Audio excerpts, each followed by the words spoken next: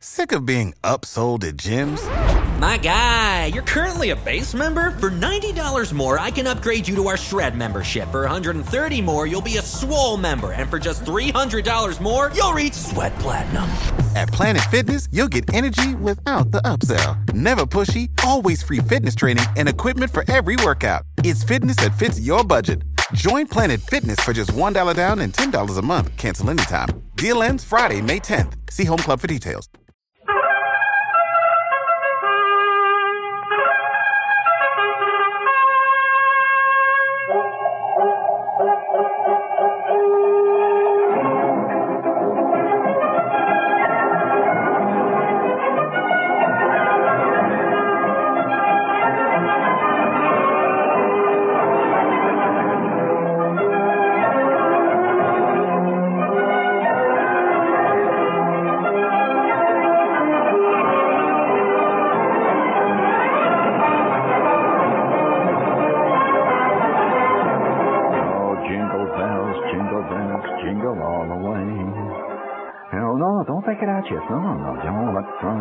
Okay, that's enough. That's enough of the theme tonight. We don't have that much time, and it's only 45 minutes or so, and it's Christmas Eve. And for the last 6 or 7 years now, we have read this story, and I've gotten a lot of requests for it. And it's kind of a thing we always do on Christmas Eve. And it's a short story that originally appeared in Playboy. It's not really a short story. It was a chapter from my novel, In God We Trust, All Others Pay Cash. And the short story, it was not really a short story. As I said, the chapter appeared in Playboy, and that year won the Humor Award for that year, for that particular story. However, this story begins, and the title of the story, for those of you who have your tape recorder on, and it will be shortened and edited for use on the air, obviously, because it's a much longer story than I can do on the air, but it's very apropos for Christmas Eve. The story is called Duel in the Snow, or Red Ryder Nails the Cleveland Street Kid.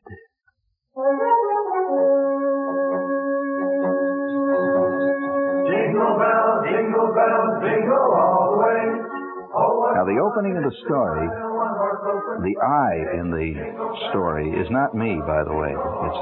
It's a universal I, and this particular I is named Ralph Parker, who's a New Yorker, and he's sitting in the Horn and Hardart having a cup of coffee, and he begins to think about the curious lure that toy guns have for kids.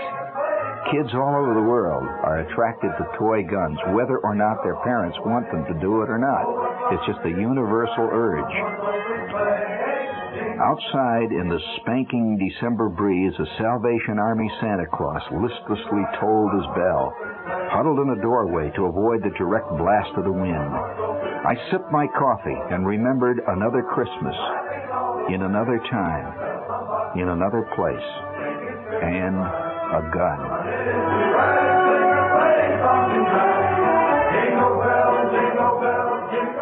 I remember clearly, itchingly, nervously, maddeningly the first time I laid eyes on it, pictured in a 3-color smeared illustration in a full-page back cover ad in Open Road for Boys, a publication which at the time had an iron grip on my aesthetic sensibilities and the dime that I had to scratch up every month to stay with it.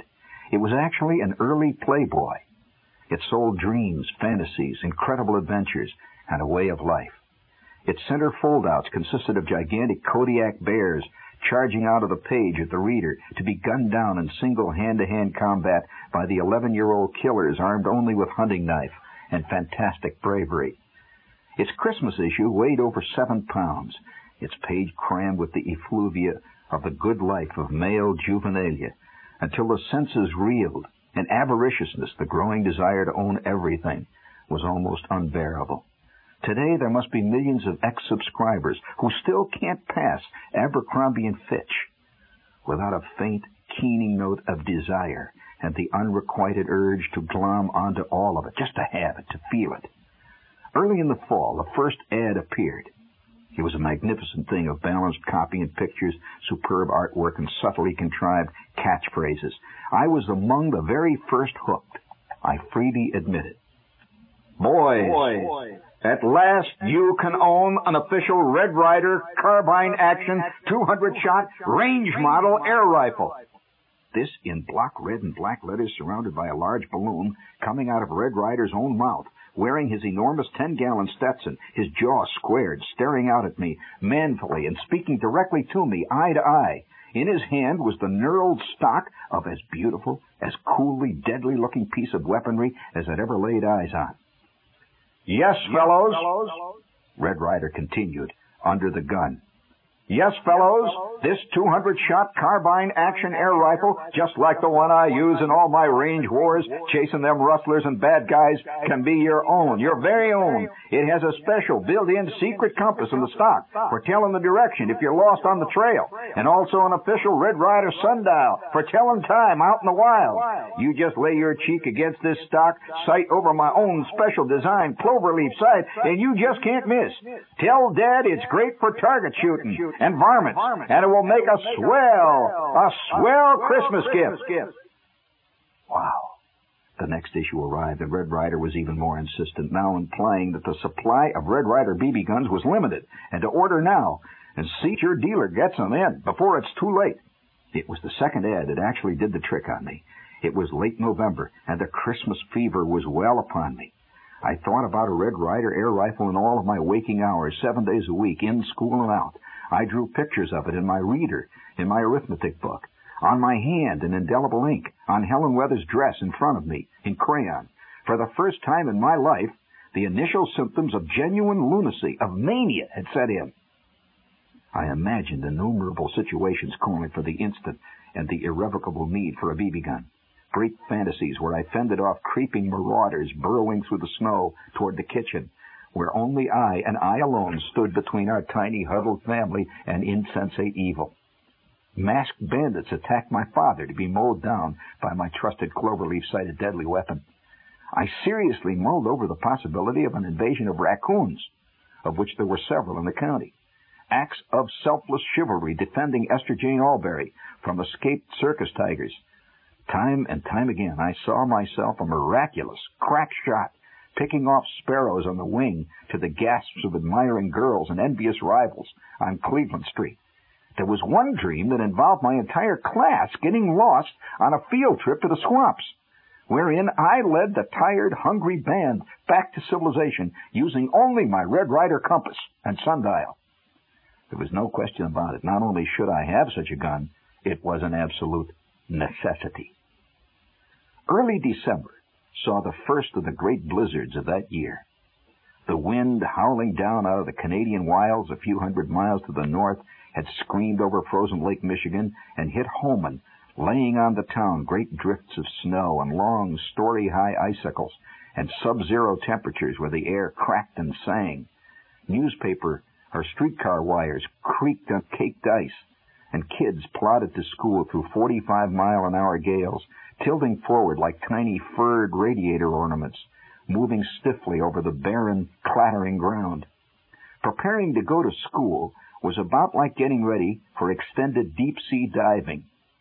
Long johns, corduroy knickers, checkered flannel lumberjack shirt, 4 sweaters, fleece-lined leatherette sheepskin coat, helmet, goggles, mittens with leatherette gauntlets, and a large star with an Indian chief's face in the middle, 3 pair of socks, high tops, overshoes, and a 16-foot scarf wound spirally from left to right until only the faint glint of 2 eyes peering out of a mound of moving clothing told you that there was a kid in the neighborhood. There was no question of staying home. It never entered anyone's mind. It was a hardier time, of course, and Miss Bodkin was a hardier teacher than the present breed. Cold was something that was accepted, like air, clouds, and parents, a fact of nature, and as such could not be used in any fraudulent scheme to stay out of school. My mother would simply throw her shoulder against the front door, pushing back the advancing drifts and stone ice, the wind raking the living room rug with an angry fury for an instant, and we would be launched, one after the other, my brother and I, like astronauts, into the unfriendly Arctic space. The door clanged shut behind us, and that was it. It was make school or die.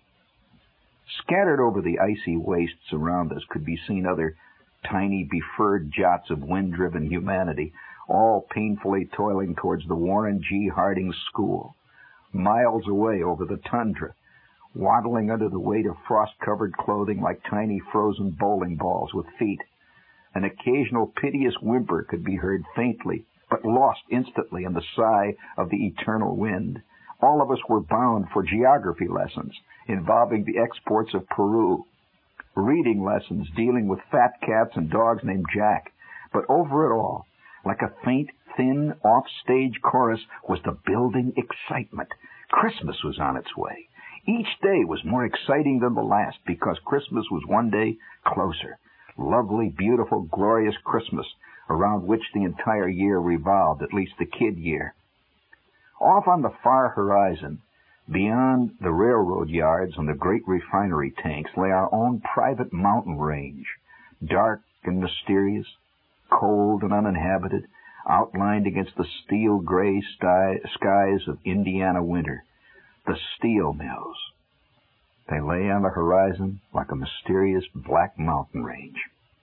Downtown Holmen, Indiana, was prepared for its yearly bacchanalia of peace on earth and goodwill to men. Across Holmen Avenue and State Street, the gloomy main thoroughfares drifted with snow that had lain for months and would remain until well into spring. Ice-encrusted, frozen drifts along the curbs were strung strands of green and red Christmas bulbs and banners that snapped and cracked in the gale. From the streetlights hung plastic ivy wreaths surrounding three-dimensional Santa Claus faces.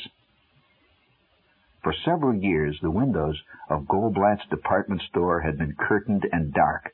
Their corner window was traditionally a major high-water mark of the pre-Christmas season. It set the tone, the motif, of their giant Yuletide jubilee. Kids were brought in from miles around just to see the window. Old codgers would recall vintage years when the window had flowered more fulsomely than in ordinary times, and this was one of those years. The magnificent display was officially unveiled on a crowded Saturday night. It was an instant smash hit. First-nighters packed earmuff to earmuff, their steamy breath clouding up the sparkling plate glass, jostled in rapt admiration before a golden, tinkling panoply of mechanized, electronic joy. It was the heyday of the Seven Dwarfs and their virginal den mother, Snow White.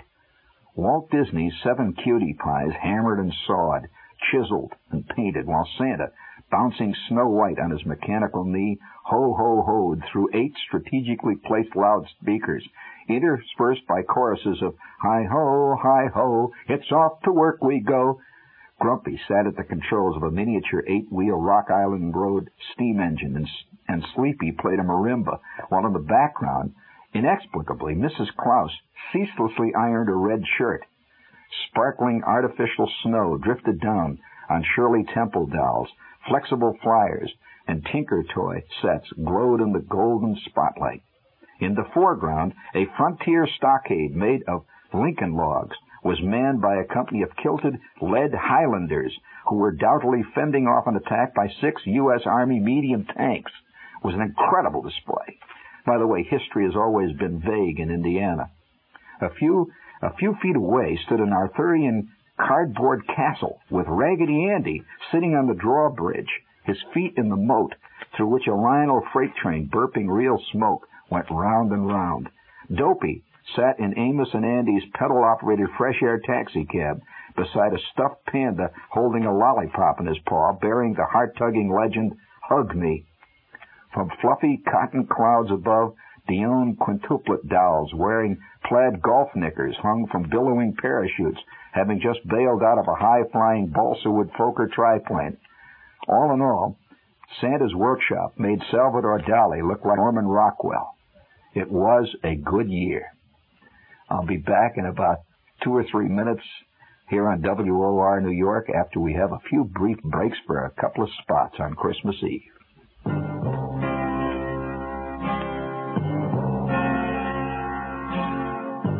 Someday you'll own, someday you'll own, Sooner or later, you'll own Generals. Yeah, sooner or later, you'll own Generals, buddy. So, on this Christmas Eve, we'll remind you that you go in snow or we pay to tow. That's guaranteed traction. And that's what you'll get from good old friendly General Tire. They got General's famous glass belt gripper 780, priced at just $2 for $54. And that's for popular size A7813, tubeless Blackwall. Very popular. It's way up on the hit parade. So check your yellow pages for the General Tire headquarters nearest you. Sooner or later, you'll own Generals. Sooner or later, you'll own Generals. Yeah, and let's see. Here's a little quick reminder from Dell Paperbacks. They say that they have a book called In the Onion Field by one Joseph Wambaugh, a real-life suspense bestseller available now as a Dell paperback.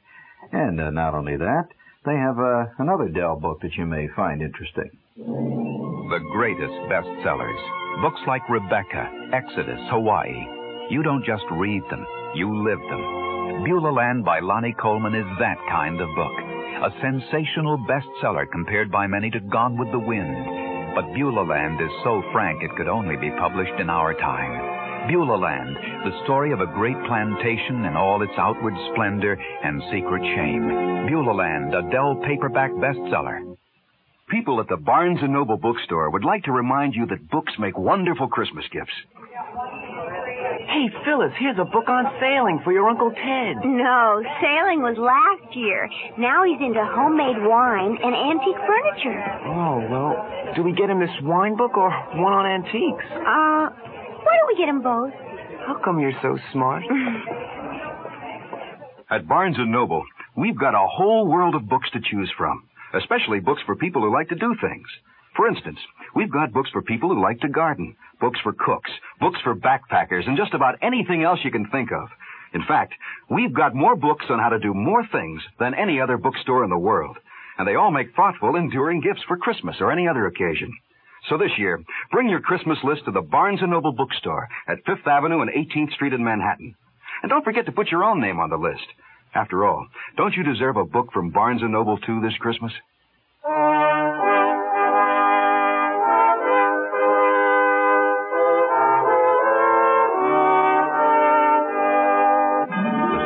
The disinfectant just about overpowers the evergreen in the patient's lounge. But the tree, hung with paper chains and stars, looks bravely festive anyway. To the children in this hospital, this tree is Christmas. To many, it's the most Christmas they've ever had. There are thousands of kids like this, poor, sick, handicapped, and retarded, in hospitals and institutions throughout the WOR area. Your gift to the WOR Children's Christmas Fund puts presents under the tree. Share Christmas. Send your check or money order to the WOR Children's Christmas Fund, Box 710, Times Square Station, New York 10036.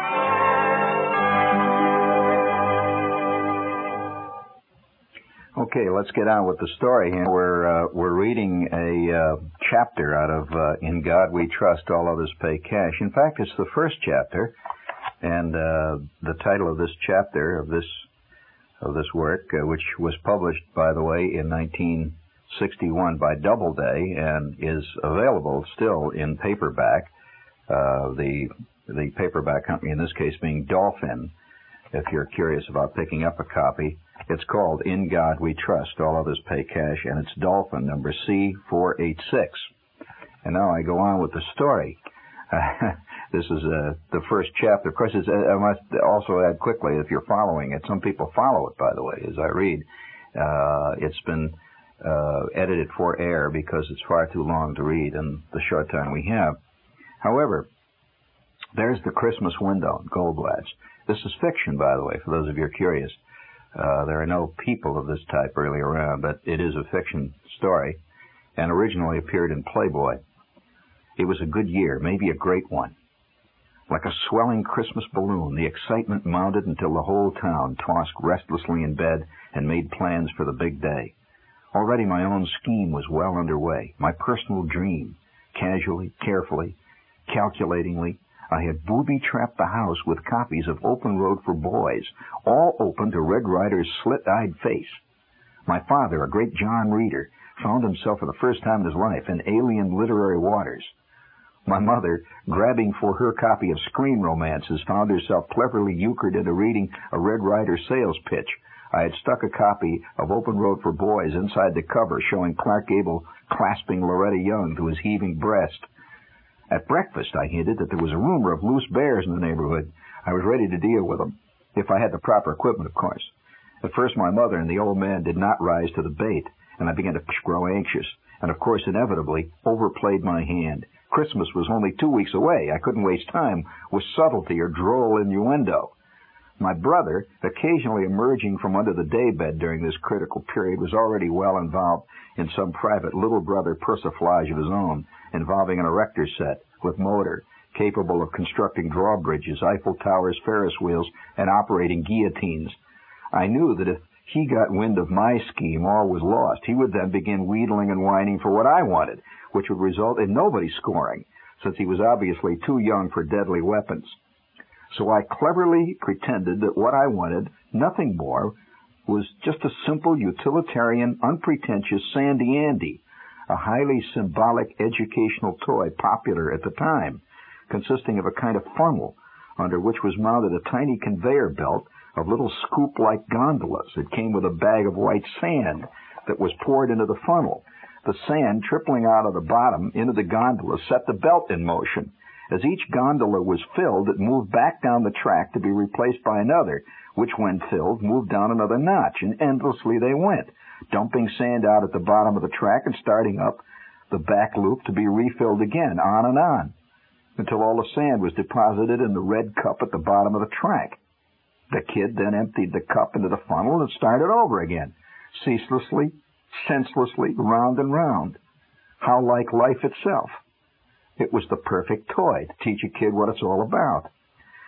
Through my brain, however, there dashed and danced visions of six-guns snapped from the hip and shattering bottles, and a gnawing, nameless frenzy of impending ecstasy. Well, I had to do something about it. And so one day, my mother, leaning over a pot of simmering oatmeal, suddenly asked out of the blue, "What would you like for Christmas?" Horrified, I heard myself blurt, "A Red Ryder BB gun." Without pausing or even missing a stroke with her tablespoon, she shot back, "Oh no, you'll shoot out your eyes." It was a classic mother BB gun block. I was sunk. That deadly phrase, used many times before by hundreds of mothers, was not surmountable by any means known to kiddom. I had really booted it. Such was my mania, my desire for a Red Ryder carbine, that I immediately began to rebuild the dike. I was just kidding. Even though Flick is getting one, Flick's getting one. That was a lie, of course. I guess, what I'd like is a Sandy Andy, I guess. I watched the back of her Chinese red chenille bathrobe anxiously, waiting for any sign that my shaft had struck home. They're dangerous. I don't want anybody shooting their eyes out. The boom was lowered, and I was under it. With leaden heart and frozen feet, I waddled to school. At recess time, little banks of kids huddled together for warmth amid the craggy, gray snowbanks and the howling gale. The telephone wires overhead whistled like banshees, while the trapeze rings on the swings clanked hollowly as Schwartz and Flick and Bruner and I discussed the most important thing, next to what I'm going to get for Christmas, which was what I'm getting my mother and father for Christmas. We talked in hushed, hoarse whispers to guard against security leaks. Schwartz, his eyes darting like a foreign agent, leaned over and said, "I'm getting my father a new flit gun." Sheer creative brilliance. A flit gun. That's for spraying mosquitoes. What a fantastic creative idea. "I'm getting my old man a rose that squirts water," said Flick.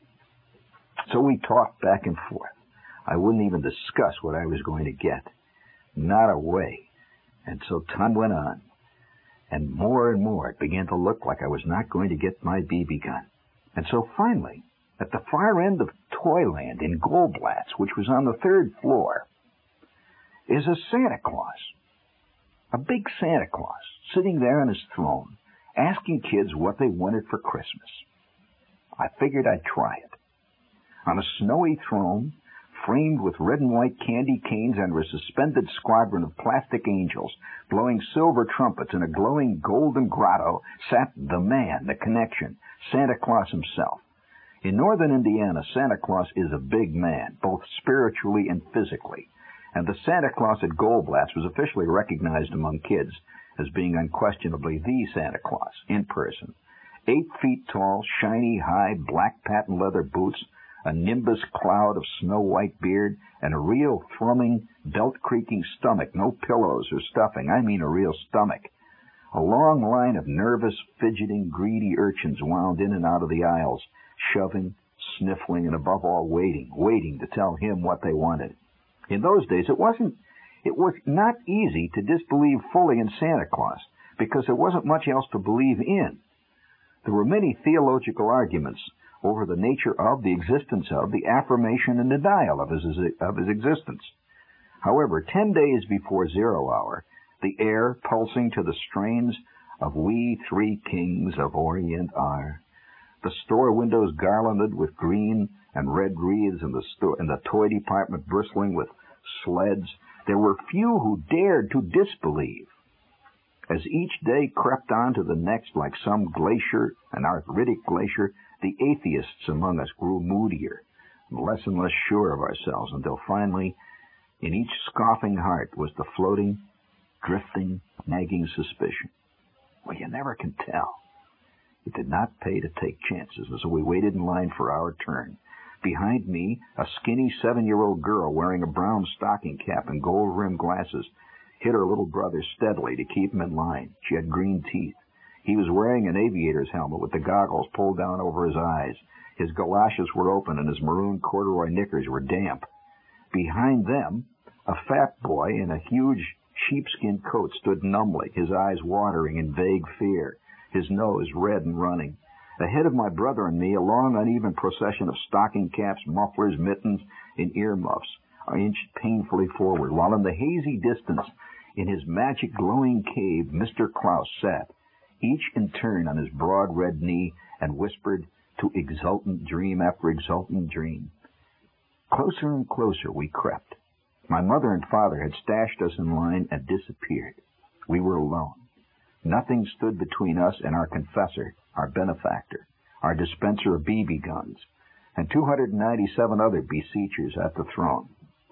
Over the serpentine line roared a great sea of sound, tinkling bells, recorded carols, the hum and clatter of electric trains, and a record that over and over and over and over again played Jingle Bells over and over and over. We stood in line. And Santa Claus got closer and closer, his great red form twinkling in the golden light. One moment, my brother and I were safely back in the tricycle and Irish mail department, and the next instant we stood at the foot of Mount Olympus itself. Santa's enormous, gleaming white snowdrift of a throne soared 10 or 15 feet above our heads in a mountain of red and green tinsel, carpeted in flashing Christmas tree bulbs and gleaming ornaments.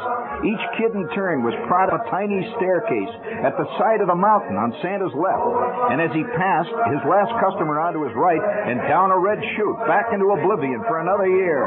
And over it all, the music was deafening. Jingle bells, jingle bells, jingle all the way. Jingle bells, jingle all the way. Sung by an echo-chambered chorus that kept going on and on.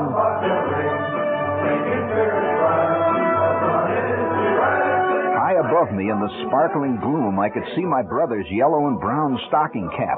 He's up there on Santa's knee. He squatted briefly. I heard a booming ho, ho, ho, and then a high, thin, familiar trailing wail, one that I'd heard billions of times before, as my brother broke into his primal cry of fear. A claw dug into my elbow, and I was launched upward toward the mountaintop. My kid brother had disappeared. I had long before decided to level with Santa, to really lay it on the line. No Sandy Andy, no kid stuff. I was going to ride the range with Red Ryder. Santa Claus was going to have to get the straight poop. And what's your name, little boy? What's your name, little boy? His booming baritone crashed out over the chipmunks that were singing. He reached down and neatly hooked my sheepskin collar, swooping me upward. And there I sat on the biggest knee in creation, looking down and out over the endless expanse of Toyland and down to the tiny figures. What's your name, little boy? What's your name?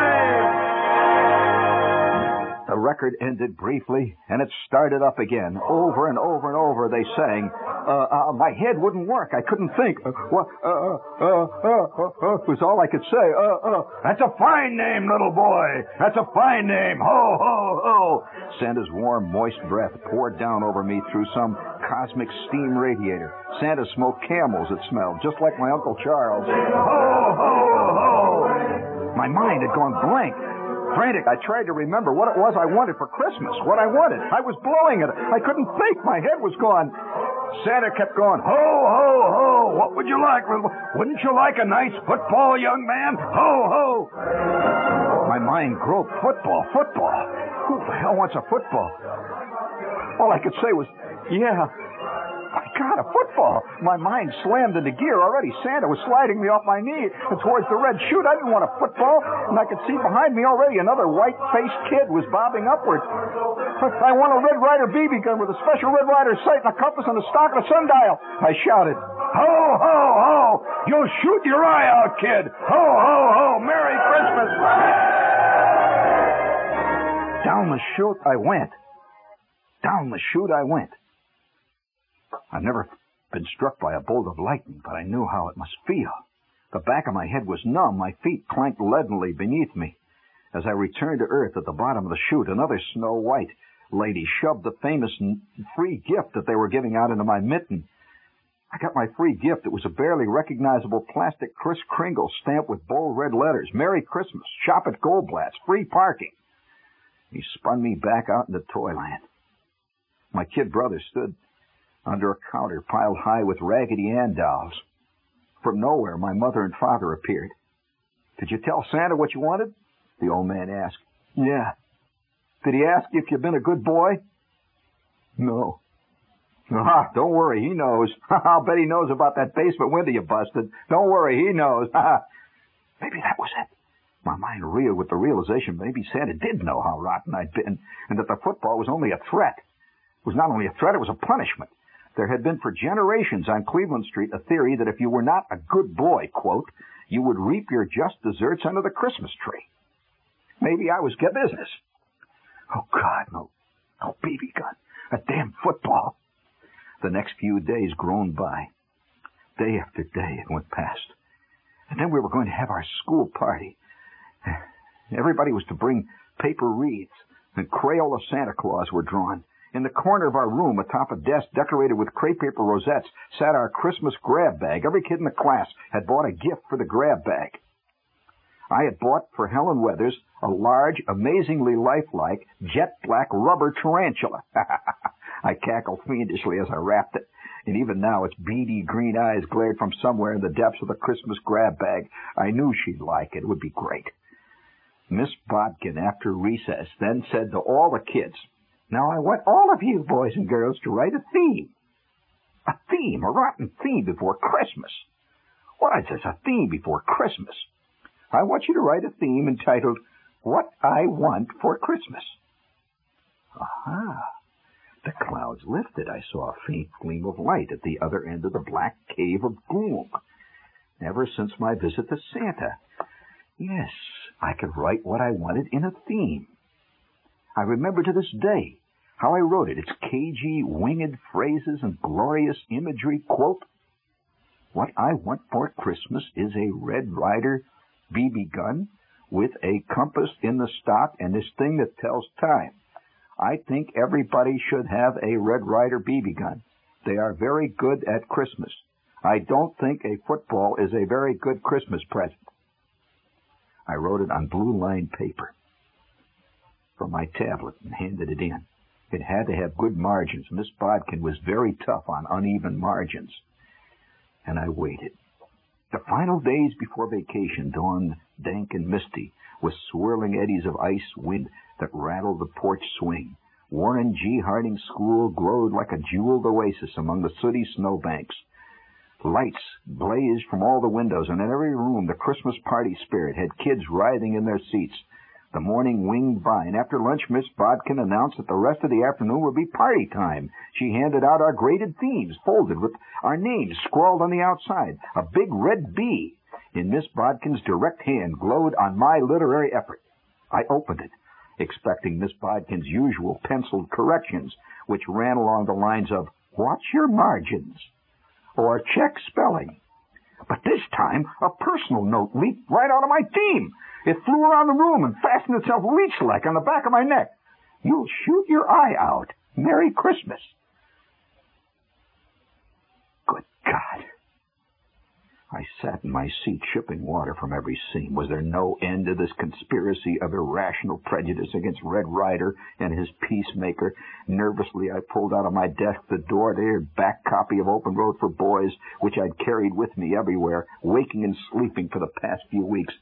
Red Ryder's handsome orange face with the big balloon coming out of his mouth did not look discouraged or defeated. Red must have been a kid once himself, and they must have told him the same thing when he asked for his first Colt 44 for Christmas. I stuffed my tattered dreams back into my geography book. What are you going to do? What are you going to do? The Glee Club filed in and sang, "Oh, little town of Bethlehem, how still we see thee lie." It was party. Who cared about party? However it could squash it. You'll shoot your eyes out, kid. Even from Miss Bodkin. Mechanically, my jaws crunched on the concrete hard rock candy, and I stared hopelessly out of the window, past cutout Santas and garland red and green chains. It was getting dark. It was all over. It was Christmas Eve the next day. And all day long we wrapped presents, but it was not Christmas for me, for I knew it was all over. All over. We wrapped and wrapped and wrapped. Early the next morning, I woke up. It was a gray, grim morning. It was barely light. In fact, it was just after 6 in the morning. I had no real hope. A football, maybe. Maybe a rubber dagger. Maybe a Led Zeppelin wound up and ran around on the floor. Who wants that junk? Who cared about fire trucks, Lincoln logs, erector sets? But who knows? I was the first up. Bright morning, sun gleaming down. I came tearing down, waited for the packages, and there they were, under the tree. Who knows? During the night, a great snow had fallen, covering the gritty remains of past snowfalls. And I was alone. My kid brother was still asleep. My mother and father were asleep in the bedroom. I looked at the packages. And there, under the tree, was a long, thin, flat package marked with my name. And it said, "From Santa." I ripped it open. My God, it was a BB gun. A Red Ryder BB gun. There was a pack of babies with it. And a rolled-up tube of targets at 5 o'clock in the morning. I put on my bathrobe. I pulled on my corduroy knickers, my galoshes. And I eased myself out into the cold, feeling the gun in my hand. I had a Red Ryder BB gun. The temperature was maybe 20 below zero. I trudged down the steps, barely discernible in the soft fluff, and now I stood in the clean air, ready to consummate my great, long, painful, ecstatic love affair. I had gotten a BB gun.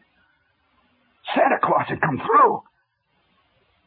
Brushing the snow off the third step, I propped up a gleaming Red Ryder target, the black rings and blue bullseye standing out starkly against the snowy whiteness. Above the bullseye, Red Ryder watched me, his eyes following my every move.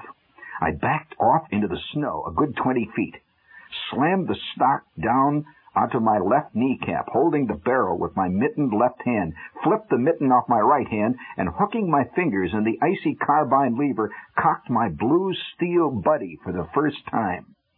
I heard the BB click into the chamber. The spring inside twanged sharply, and with a clunk she rested, taut, hard, and loaded, in my chapped, bluing hands. For the first time, I sighted down over that cold barrel, the heart-shaped rear sight almost brushing my nose, and the blade of the front sight wavering back and forth, up and down, and finally coming to rest, sharply cutting the heart and laying dead on the innermost ring. Red Ryder didn't move a muscle, his Stetson flaring out above the target as he waited. Slowly, I squeezed the frosty trigger back. For one instant, I thought, what? It doesn't work. The BB gun doesn't work. We'll have to send it back. And then, crack! The gun jerked upward, and for a brief instant, everything stood still. The target twitched, a tiny tick, and then a massive wallop. A gigantic, slashing impact crashed across the left side of my face. My horn-rimmed glasses spun away from my head into the snowbank. For several seconds, I stood stunned, not knowing what had happened. Warm blood trailing down over my cheek and onto the walnut stock of my Red Ryder 200-shot range model BB gun. My God, I was shot in the eye! I lowered the barrel convulsively. The target still stood. Red Ryder was unscratched. A ragged, uncontrolled tidal wave of pain, throbbing and singing, rocked my head. The ricocheting BB had missed my eye by maybe a quarter of an inch, and a long, angry, bloody welt extended from my cheekbone almost to my ear. It was divine retribution. Red Ryder had struck again. Another bad guy, gunned down. It was me. Frantically, I scrambled for my glasses, and then the most catastrophic blow of all, they were pulverized. My glasses were broken. I put the horn rims over on my nose. The front door creaked open. Just then, my mother looked out of the door and said, "Now be careful. Don't shoot your eye. Now be careful of your new BB gun." She hadn't seen yet. My eye was almost shot out. Oh, my God. And then she saw my broken glasses. She says, "How did you break your glasses?" I said, "An icicle fell off the roof. It bounced off the gun, and it bounced up and hit me." I began to cry, faking it at first. But then the shock and the fear took over. It was the real thing. She says, "Now, there, you're all right. It's just a little bump. You're lucky you didn't cut your eye. Those icicles can kill people, you know. You're really lucky. Hold this rag on it and don't wake your brother." I had faked it. I had pulled it off. I had convinced Mother that the icicle had broken my glasses. But I knew I had shot my eye out. I learned something that day. Maybe they know something. They were right.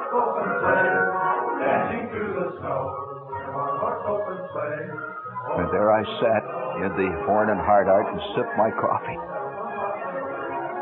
Yes. I wondered whether Red Ryder was still dispensing retribution and frontier justice of old. Considering the number of kids I see with broken glasses, I suspect he is.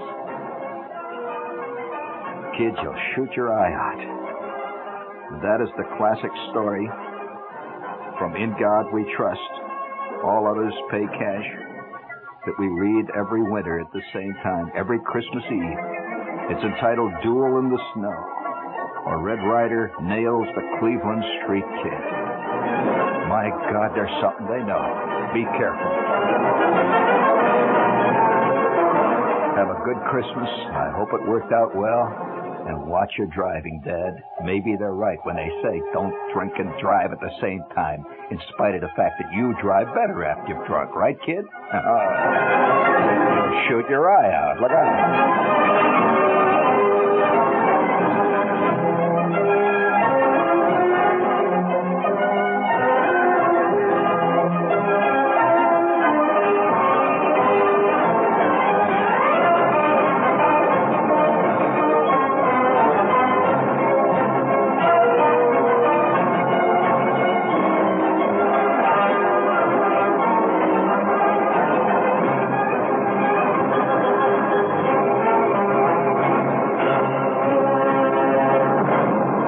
Save big money when you start your next project today at Menards. Convert your current recessed lighting with energy-saving LED downlights from Fight Electric. They're bright and install easily in just minutes. They also go from regular lighting to nightlight mode with just a simple flip of a switch. Save big on all Fight lighting products now at Menards. Shop our lighting options today in store and on Menards.com.